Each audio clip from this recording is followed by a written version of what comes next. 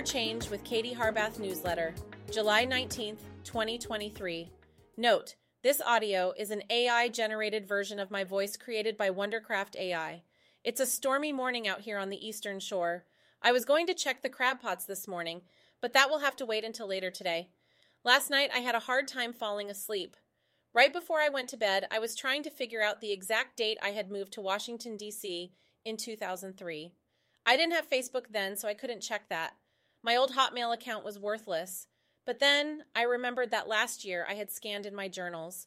That's when I found this, excuse the glitter pen, journal entry, July 18th, 2003. So I am sitting in a comfort inn in Alexandria that will be home for the next 6 days until we get our apartment on Thursday. Yes, we found an apartment, a really nice one, in fact.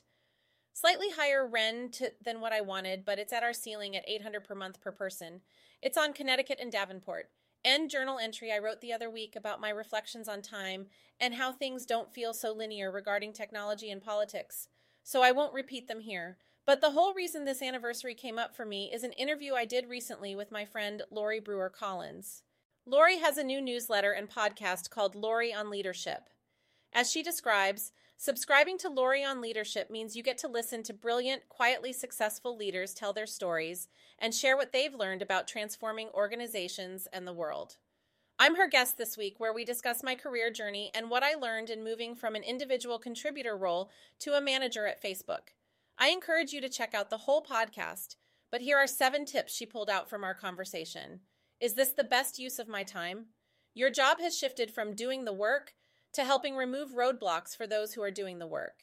That means you have to give people enough direction and strategy without micromanaging.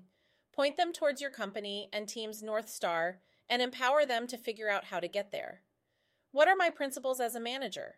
These should guide everything you do and say. I have 3. 1, transparency. 2, two-way real-time feedback. And 3, people are in the driver's seat of their own career. That means as much as I can, I will tell a team member what's going on, even if that means saying, I can't disclose everything I'm aware of to you. If something's not working, either of us can bring it up in the moment, talk about it, address it. I will also want to hear your solutions and what work you're interested in doing. I'll be your wing woman to help you think those through and find opportunities. Can I be honest and vulnerable here? Everyone has different communication styles. That said, there's something about being vulnerable and honest with your team, especially when they may not be wild about what's happening or the decisions being made. It helps them realize you are trying to do the best you can, and that you are human too. Can I involve people in the decisions that affect them? When change comes down from the top, give your people the opportunity to give feedback on the process. Make them feel heard. Ask them questions. Help them understand why the decision was made and, when possible, make adjustments to the change process based on their feedback. They'll be more likely to stick around and stay on your team.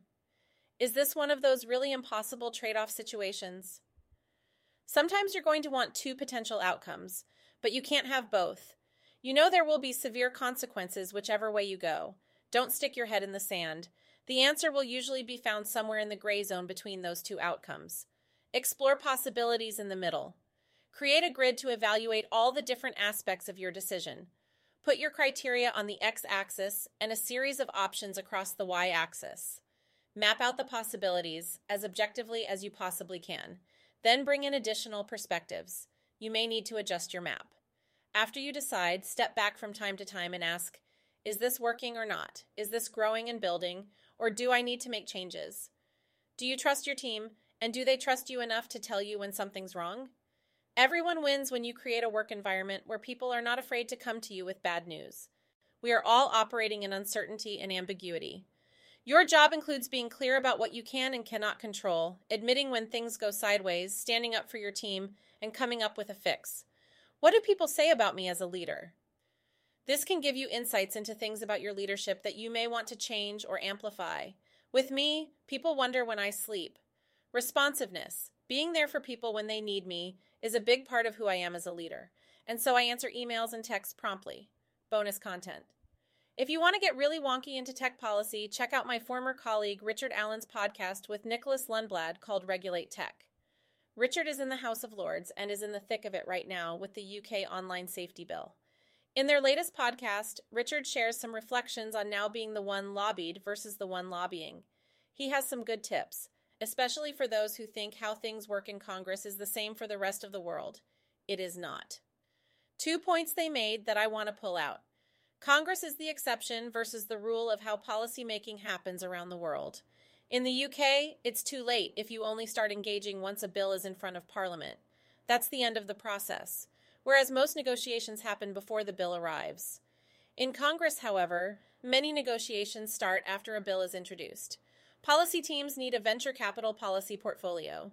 Some policy team members need to take a long view to get ahead and influence issues. What are the 10 emerging issues you are engaging on so you can shape them now? Only a few might become a thing, but you'll be ahead of the curve on them. This has been a production of Anchor Change with Katie Harbath.